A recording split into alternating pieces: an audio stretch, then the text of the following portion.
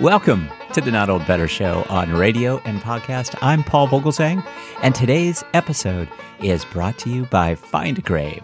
Find a Grave is the world's largest online gravesite collection. You can browse through cemeteries around the world and discover burial information about your family, friends, and even famous people. Our guest today is a famous person and definitely very much alive, so I want to thank you for listening. You're listening also to Twinkle, Twinkle, Little Star by Snuffy Adams from Smithsonian Folkways. It's our music today. It's a great song. I think you guys will all like that. And we do have a great guest today who I'll introduce in just a moment. But quickly, if you missed any episodes, last week was our 664th episode. And we spoke to Smithsonian Associate Ari Weinsweg, founder of Zingerman's Deli and family of businesses. 2 weeks ago, I spoke with Smithsonian Associate David Marinis about his new book on the life of Jim Thorpe. All wonderful stuff. If you missed any of those shows, you can go back and check them out, along with my entire back catalog of shows, all free for you there on our website, notold-better.com. And if you leave a review, we will read it at the end of each show. I've got one today for you. So please leave reviews on Apple Podcasts for us. Our guest today on the show is Cynthia Covey Haller. You'll know the name Covey, of course. Many in my audience will be familiar with the Franklin Covey Company, and Cynthia's father is the late Stephen R. Covey, who wrote 7 Habits of Successful People. Cynthia Covey Haller is an author, teacher, speaker, and an active participant in her community. She has contributed to the writing of several books and articles, notably The Third Alternative by Stephen R. Covey, The 7 Habits of Highly Effective Teens, and The 6 Most Important Decisions You'll Ever Make. Creating your best future. What we leave behind is not what is engraven on stone monuments, but what is woven into the lives of others. Pericles. My dad taught me the best way to predict your future is to create it. He always planned to work and contribute as long as he lived, and he planned to live forever. He made it very clear to his children and those who knew him well that the R word, retirement, was not in his vocabulary. He lied without conscience about his age and cringed when someone referred to the stage of life he was in as his golden years. Dad lived with a carpe diem, or seize the day attitude, and taught all 9 of his children to do the same. He loved to quote Thoreau's admonition to suck the marrow out of life whenever we had a great opportunity ahead of us. This outlook kept him young and constantly learning. We understood he wasn't going to miss any opportunity to enjoy his life and make a difference in the lives of others. After my dad graduated from the Harvard Business School at the age of 25, his brother asked him what he was going to do with his life. He answered simply, "I want to unleash human potential." For the next 55 years, he carried out that goal across the globe through his inspiring books and dynamic teaching, generally around what he called principle-centered leadership. The symbol of his company was the compass, signifying the importance of aligning one's life with what he called true north, a symbol for bedrock principles that don't change over time. Dad believed that teaching those timeless universal principles, common to all people, could dramatically change and impact individuals and organizations for good. He was a visionary man of great ideas and ideals. He loved to learn by asking everyone he met about their lives, their work, families, beliefs, what they felt passionate about, just to learn from them. He would often pick people's brains to get a different perspective. He listened intently to their opinions and asked questions as if they were experts in their fields. He listened to teachers, cab drivers, doctors, CEOs, waitresses, politicians, entrepreneurs, parents, neighbors, blue-collar workers, professionals, even heads of state, and treated them all with equal interest and curiosity. It used to annoy my mom, who would roll her eyes and sometimes say, "Stephen, why do you always act like you don't know anything when you talk to people?" And he would say, as if it were so obvious, "Sandra, I already know what I know, but I want to know what they know." As the oldest of 9 children, I grew up listening to my father discuss principle-centered ideas at home and in his various presentations to many audiences worldwide. One of my favorite principles was First Things First, also the title of one of his books and one of the 7 habits. Dad tried hard to live what he taught, and family relationships were a top priority for him. Though there were 9 children, each of us felt we were an important member of the family and had good relationships with both of our parents. That, of course, is our guest today, Cynthia Covey Haller, reading from her new book, Live Life in Crescendo, written with her late father, Stephen R. Covey. Today we will be talking with Cynthia Covey Haller about all things inspirational directly from Live Life in Crescendo. Cynthia Covey Haller will tell us all about her new book, Live Life in Crescendo, written with her late father, Stephen R. Covey. Live Life in Crescendo is the inspirational, encouraging final book from the legendary leadership expert, Stephen R. Covey, internationally best-selling author of The 7 Habits of Highly Effective People. Please join me in welcoming to the Not Old Better Show on radio and podcast author and inspiring speaker, Cynthia Covey Haller. Cynthia Covey Haller, welcome to the program. Thanks so much for having me on, Paul. I've really looked forward to speaking with you. Yeah, I look forward to speaking with you too, Cynthia. I think the subject is going to be of real interest to our audience. It was just of real interest to me to learn of your new book. I've actually got a copy of it right here in my hands. Thank you so much for sharing it with me. The title again is Live Life in Crescendo. You've written this along with your father, the late Stephen R. Covey.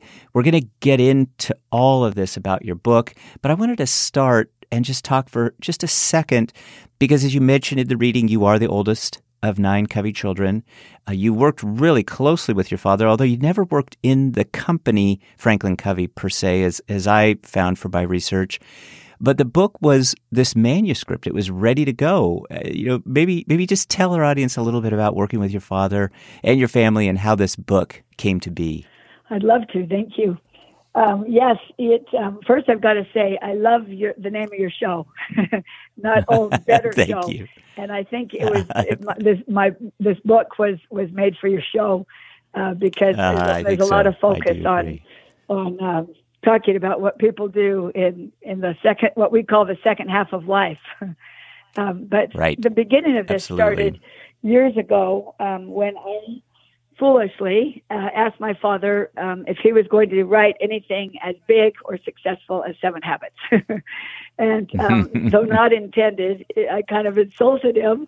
And he said, what do you think I'm one and done? Is 7 Habits, those all my best ideas contained in this one book, and I have nothing else to offer? If that's true, I don't know why I get up in the morning. What am I doing? I'm pretending to write and teach and still put out other things if my best stuff is just contained in the 7 Habits. And he didn't say this to overvalue himself or to brag or anything, but he said, I still have 10 books in my head. My most important stuff is still to come. And that really impressed me that he believed, he truly believed, and I feel like why shouldn't everyone believe that their best work, their best contributions are still ahead of you, not behind you. And so he said one of the greatest ones that he was working on was his personal mission statement, Live Life in Crescendo. And that was his mission statement the last 10 years of his life, because I think he could see his mortality a little bit. He was in his late 60s, early 70s, still speaking, still teaching, still doing what he loved to do. And people would annoy him by saying, how much longer are you going to work, Steve? Are you about done? You ready to hang it up? Are you going to keep going like this? And it didn't even occur to him. He thought, why would I walk away from something I'm passionate about? I feel like I'm trying to make a difference and having an impact. And I still feel like I have more to contribute. We never talked about, we called it the R word in our home, retire.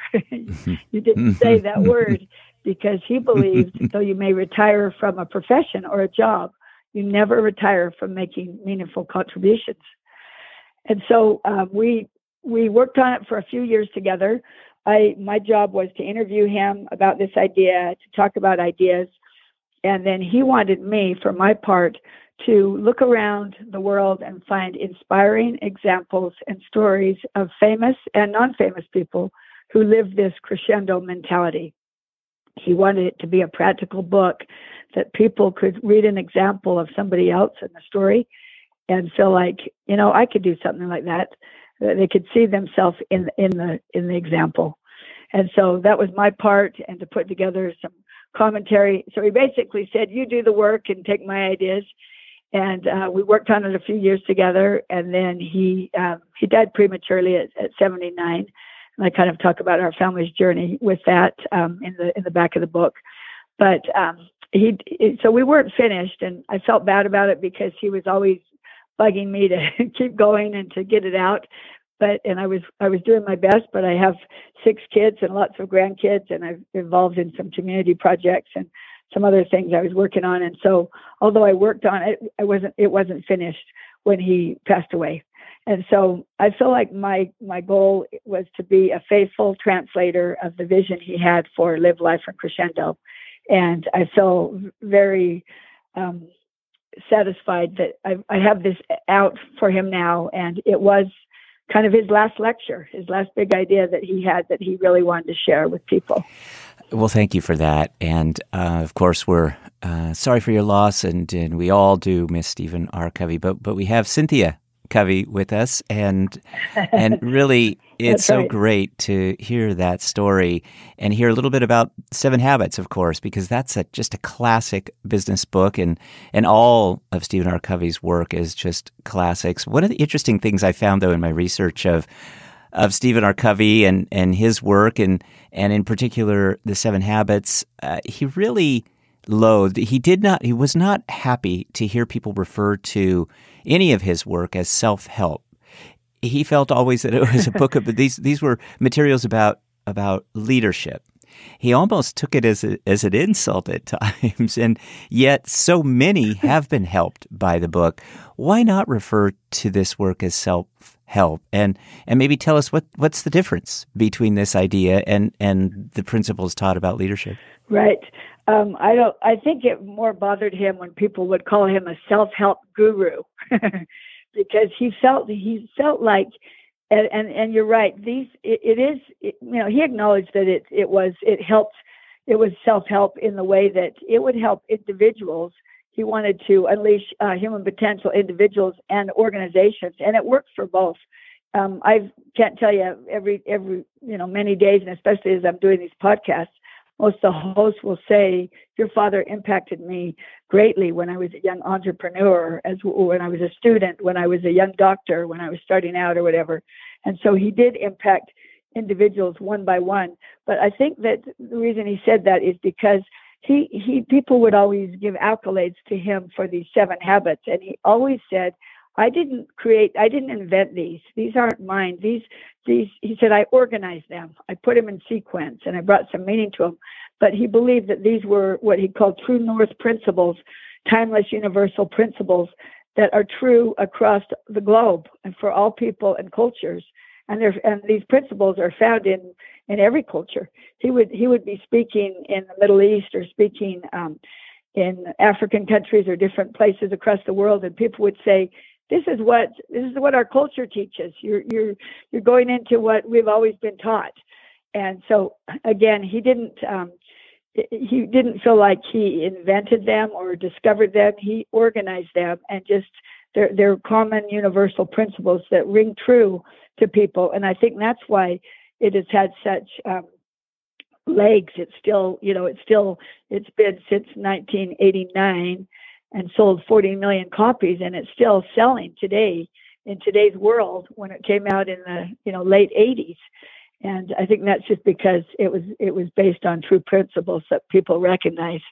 So I think it'd be okay to say this is a self-help. He realizes these principles have helped people, but he didn't want to be known as a guru of those things because he didn't really take credit for them. Yeah, well, his work, Franklin Covey, helped me an awful lot. Have helped our family an awful lot. I'll just tell you that. And this book has already been helpful to me. I'm going to share it with my son who's in college, and my wife has already glanced over it. And the table of contents, again, it's Live Life in Crescendo. I love that title. And in particular, I love this reference to the kind of the musical term crescendo. And I wonder if you just take a second and maybe tell us about why crescendo and contrast it, because when you think about the opposite, for a musical term, that's diminuendo. And I wonder where you were thinking, a little bit about the crescendo word and how you chose to use it, especially in contrast to kind of the opposite. Right. That's a good question. As I said, this came from his personal mission statement, and he liked the word crescendo because if you go to a concert and you are listening to music and you can feel a crescendo coming, it builds, how a crescendo sign, it starts with a point and then the lines go spread out and they never touch again. They keep expanding. And a crescendo builds in momentum, in energy, in power, in influence. And to hear a crescendo in an orchestra or in something, listening to beautiful, especially classical music, is just fantastic and inspiring. And so, like you say, the opposite is diminuendo, and that's when the sign is exactly the opposite. It starts out with wide lines that are apart, but it comes to a point, and so that the music lessens, and it is dropped in energy and power, and it slows down greatly, and then pretty soon it just comes to an end, comes to a stop. And so we're using this crescendo mentality paradigm, that's what we've called it, is a paradigm shift, kind of like a pair of glasses that you look through, that in every stage of life, you mentioned your wife and then your son, it is true that if you adopt this crescendo mentality paradigm, that during your life, you'll have opportunities to make a choice between living in crescendo or diminuendo. Are you going to keep learning and growing and stretching, improving, redefine yourself if needed, start over if needed, do what it takes to rise again and succeed? Or are you going to let what happens to you knock you down and define you, and that basically you have no influence and your work and your contributions stop and eventually come to an end? We will be right back with author Cynthia Covey Haller, who has co-written the new book, Live Life in Crescendo. Your most important work is always ahead of you. She's co-written that with her late father, Stephen R. Covey, author of The 7 Habits of Highly Effective People. You're going to want to stick around because we're going to talk about the end of the book, which is perfect for our Not Old Better Show audience, where we talk about Cynthia's second half of life. Keep your momentum going, create meaningful memories, and detect your purpose. But I mentioned that today's episode is brought to you by findagrave.com, the world's largest online gravesite collection. I wanted to just tell you a little bit about Find a Grave. At findagrave.com, you can browse through cemeteries around the world and discover burial information about your family, friends, and even famous people. Findagrave.com makes it easy to locate the graves of ancestors and learn details like birth and death dates, familial relationships, and the location of burials. Through the Find a Grave community of members, you can add or request photographs of headstones, create virtual memories, or add virtual flowers to a loved one's memorial. Search findagrave.com by name, location, cemetery date, and more. Findagrave.com members add more information each day, so check back often to see new search results. Looking for a way to give back and be part of the Find a Grave community? Download the free Find a Grave app and then visit your local cemetery and add missing grave information to the site. It's an easy and fun way to spend some time outside while helping others who are searching for their family and friends. Findagrave.com is completely free to use, so start your search today. Check out our show notes for more information, but go to findagrave.com and become a member of the Find a Grave community. Thanks, everybody. We are with Cynthia Covey Haller. Cynthia Covey Haller is the co-author, along with her father, the late Stephen R. Covey, of this wonderful book, Live Life in Crescendo. Your most important work is always ahead of you. I think this is a great reference to the book made by Adam Grant, who's the #1 New York Times bestselling author of Think Again. And Adam Grant says, this wonderful last gift from Stephen Covey, made with his daughter Cynthia, will inspire you to dream bigger and bolder. I thought that was just a great visual. Think about bold, think about these terms, crescendo. And I know in research of you that you're very much a family person, and of course the company was very much a family-oriented company, working with your siblings there. Character also is an essential part of who you are, an essential value to your father and the Franklin Covey Company. I wonder if you can talk for a second about character and in specific in the workplace and in the home. Those two areas, I think that's where our audience is going to be most interested today. Maybe share a lesson that you learned from your father about character. I'd love to do that. And this is a personal story that I think that started in the home, but it can reflect in the workplace. It can be used in the workplace. And that was when I was 12 years old. I had the opportunity to go with my father. He invited me to go on a daddy-daughter date to San Francisco when he was speaking at some convention. And I was so thrilled to be, I'm the oldest of 9. I'm kind of the mother hen, at least now I am. Then I was just a 12-year-old growing up. And this was time alone with my dad that I really was excited about. And half the fun was really planning it before we left, just deciding all the things we were going to do and anticipating, which was what was to come.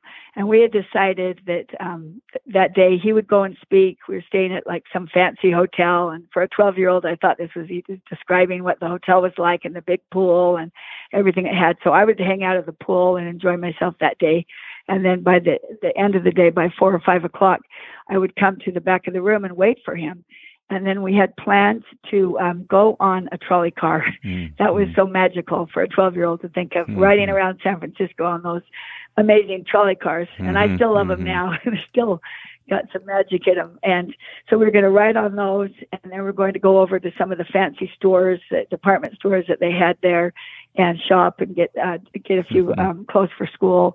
Then we were going to Chinatown and have our favorite kind of food, Chinese. And he just raved about how great this was going to be. And the Chinese food there was the best in the world. And so we were going to do that. And then after eating, we would take a taxi back to the hotel and hurry and swim before they closed. He was kind of famous at swimming when it was closed.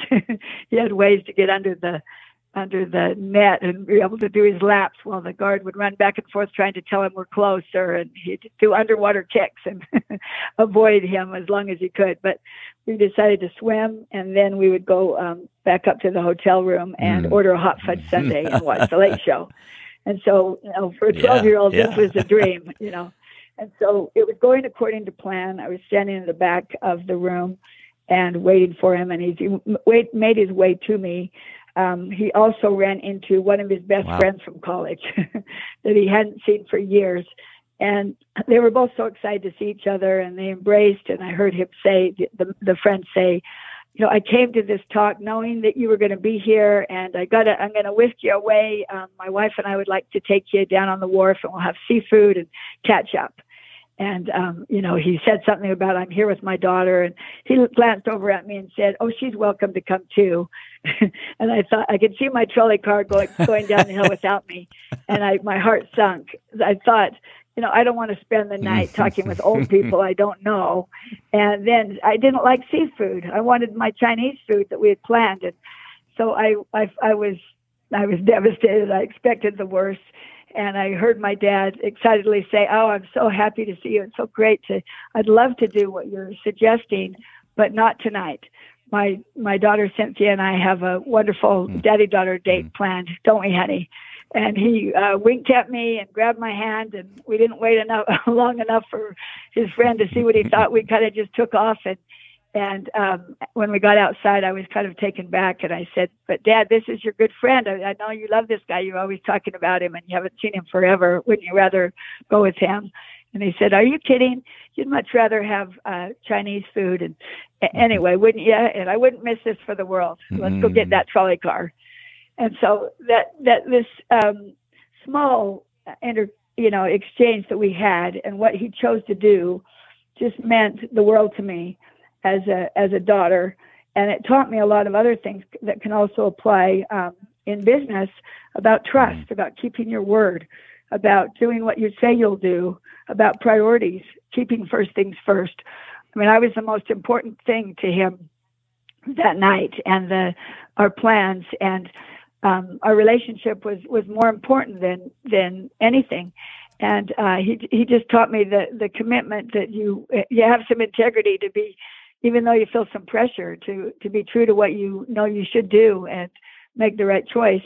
And though the level of trust and in our relationship that I think sustained me during my childhood. And I told you I'm the oldest of 9 kids, and my other siblings could tell similar San Francisco type stories of how he made them feel valued and appreciated in the family, despite how many there were of us, due to the importance he put on relationships. And as we know, relationships are the bedrock of everything in business. Well, and we just so value your time and commitment to all of us. It's just important and valued, Cynthia. And here you are, talking to old people that you don't know. So it's interesting how it all. I think we're the same age, Okay, so good. I'm trying to live in Crescendo right along with you. Yeah, and your subtitle I think is wonderful too. Your most important work is ahead of you. To my audience, what should they take away from that statement? Many are still working today, but many aren't. I think that the changing economy has just brought with it lots and lots of different working kinds of relationships, and we need a little bit of energy infusion. So tell us a little bit about what you mean by that. Right. That's the subtitle of the book. And he warned me. He said, they're going to want to change it or cut it or shorten it. He said, you got to fight for that subtitle. And I did. It happened. And I did. And that is crucial to the understanding the first part, the live life in crescendo, the crescendo mentality, and the hope and the enthusiasm is that your most important work is always ahead of you. And just to share a little funny story from our family, at 64, my parents built their dream home.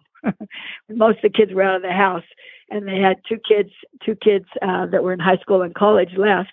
And my brother, David, who could always be the one to say, obvious things in the family and get away with it, he was incredulous that he would undertake something like this at what he thought the end of his life, toward the end of his life at 64. Of course, we know now that's very young.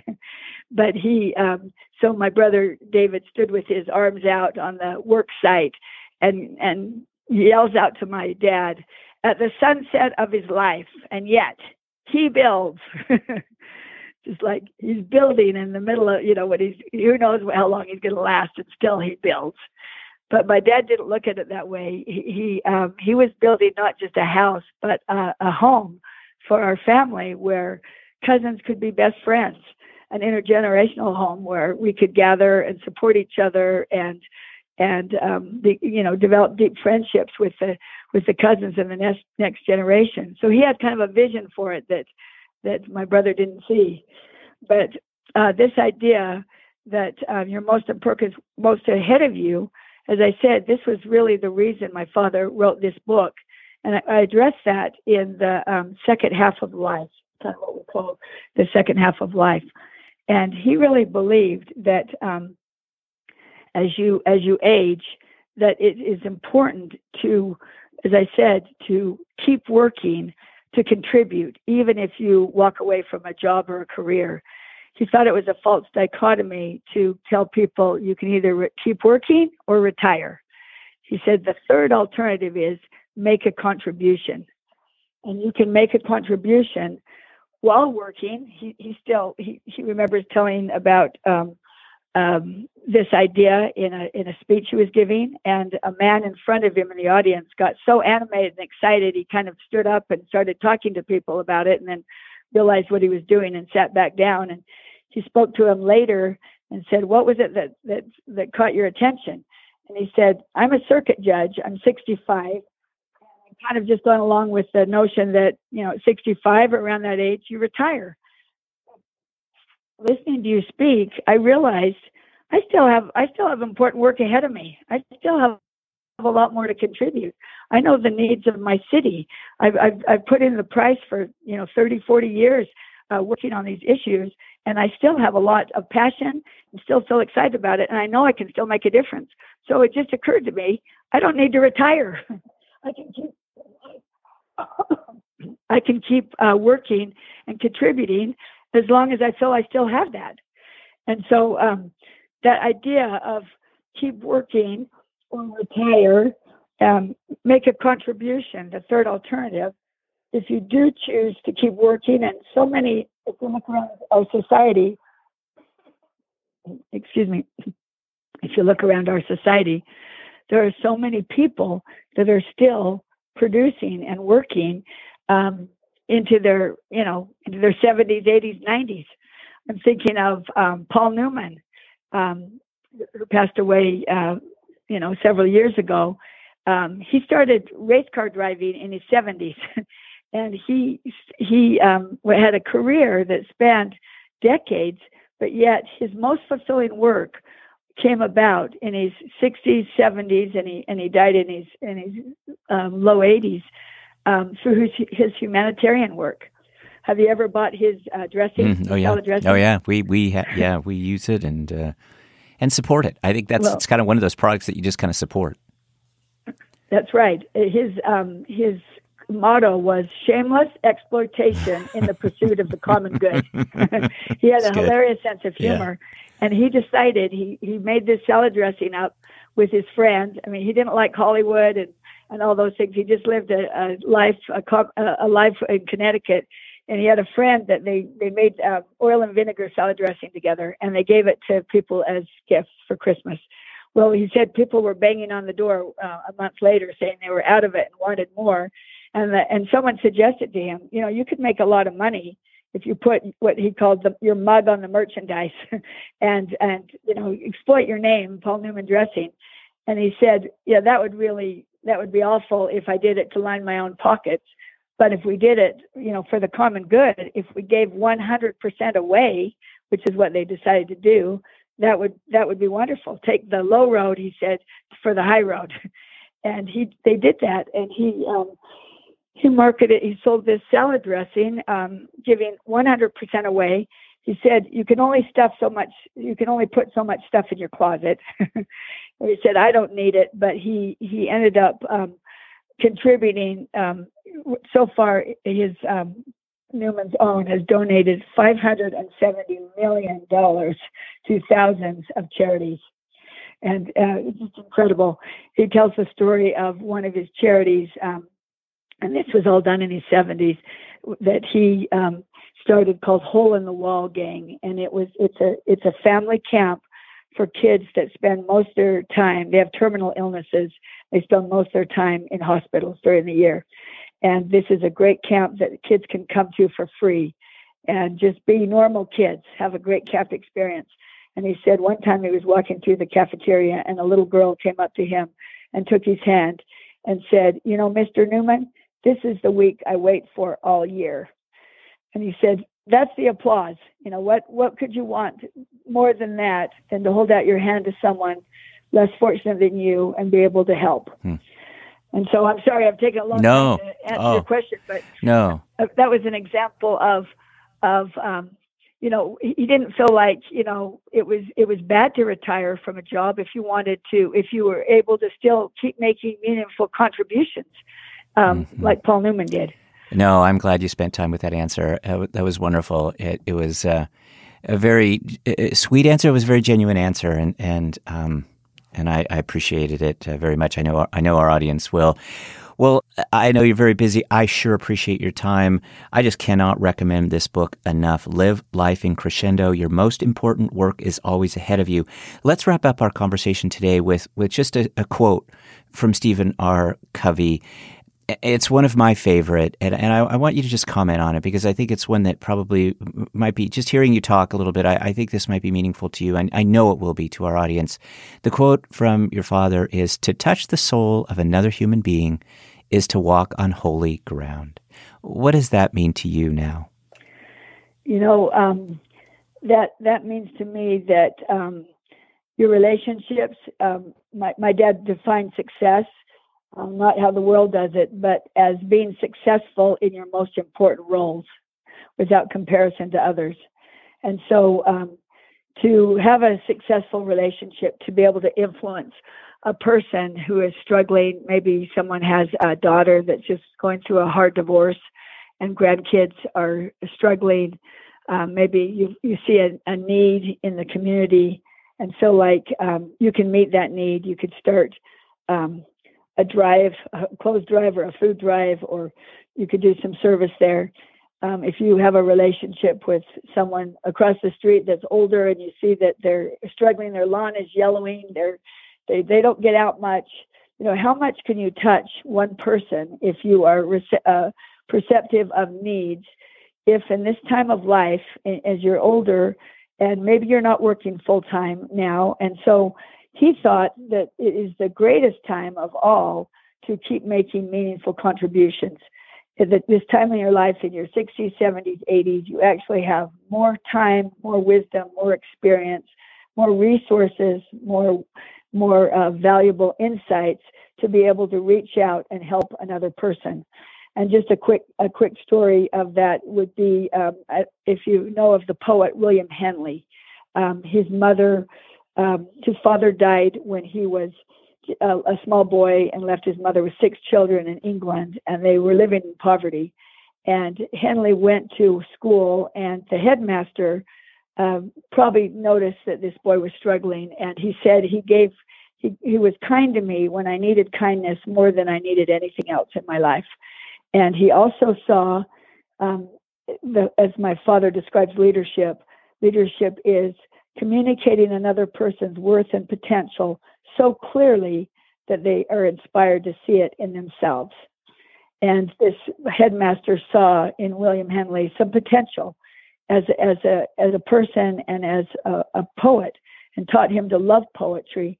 And Henley started writing some poetry and was inspired by this man's belief in him, that he touched his heart, his soul, and that somebody else thought something of him and be so kind to him. And he had a hard life. He ended up being in the hospital with tuberculosis, lost his leg, and died at 53. But his poetry lived on. And one of his poems is called Invictus. And as you know, that Invictus is the poem that inspired Nelson Mandela when he was in prison. I am the master of my fate. I am the captain of my soul. Those words stirred Mandela to decide he's imprisoned. He's finally released at 71 years old. You'd think, okay, 71, most of his life is over. What possible impact could he have? But yet he took this idea kind of in this poem, inspired his prisoners, even fellow guards. And as he came out of prison at 71, his most important work was truly ahead of him. 4 years later, he's elected the president of South Africa, the first Black president ever to be, and he's dismantling apartheid. And his influence is spreading all across the world. And so one person touching another person and touching another one, it's like ripples in a pond. It just keeps spreading. And so I believe this, the main idea of Live Life in Crescendo is that and it's particularly to this audience, is that, don't label yourself. Don't accept the old stereotypes of, well, they're older, they can't do much, or they're done. My father taught, don't look in the rearview mirror. Don't what your past failures or successes. Look ahead, like if you're driving in a car. Look ahead at what's coming.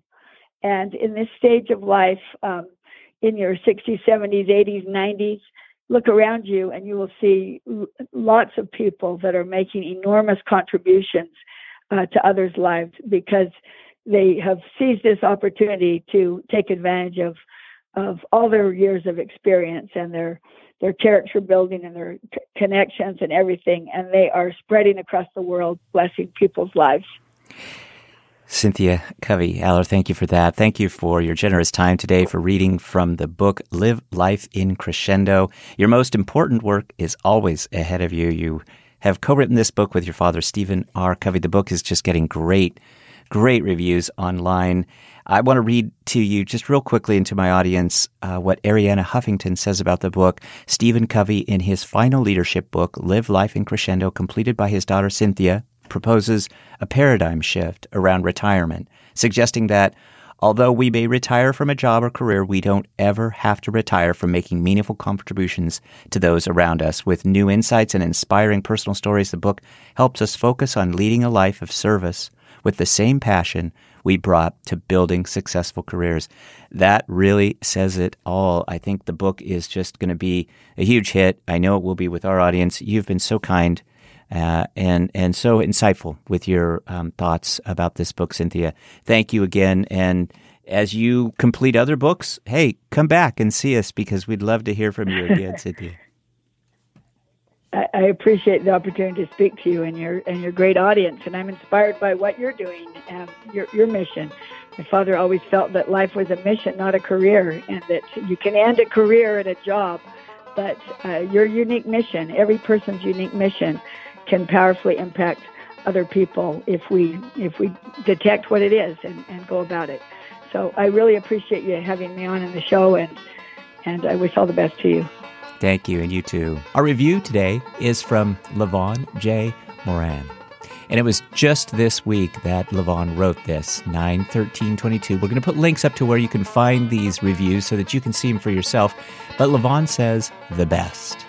Truly, this is the best podcast in the world. I listen to these podcasts every night before I go to sleep. Always the best is the best from the Not Old Better Show. Love that. Thank you, Levon. And my thanks to Cynthia Covey Haller for her generous time reading from her new book and her inspirational messages about the R word and how best to reach goals and reach your dreams by living life in crescendo. My thanks to the Smithsonian team for all they do to support the show. My thanks to you, my wonderful Not Old Better Show audience on radio and podcast. Remember, today's music is Twinkle, Twinkle, Little Star by Snuffy Jenkins from Smithsonian Folkways. It's being played right now in the background. My thanks to Find a Grave, the world's largest online grave site collection. Browse through cemeteries around the world and discover burial information about your family, friends, and even famous people. Dear audience, please be well and be safe. I'm saying this to you in every show. I'm telling you this. Please understand that we have to eliminate assault rifles. Only members of the military use and need these weapons. Assault rifles are killing our children and grandchildren in the very places they learn, school. Let's eliminate assault rifles. Let's do better. Let's talk about better. The Not Old Better Show on radio and podcast. Thanks, everybody, and we will see you next week.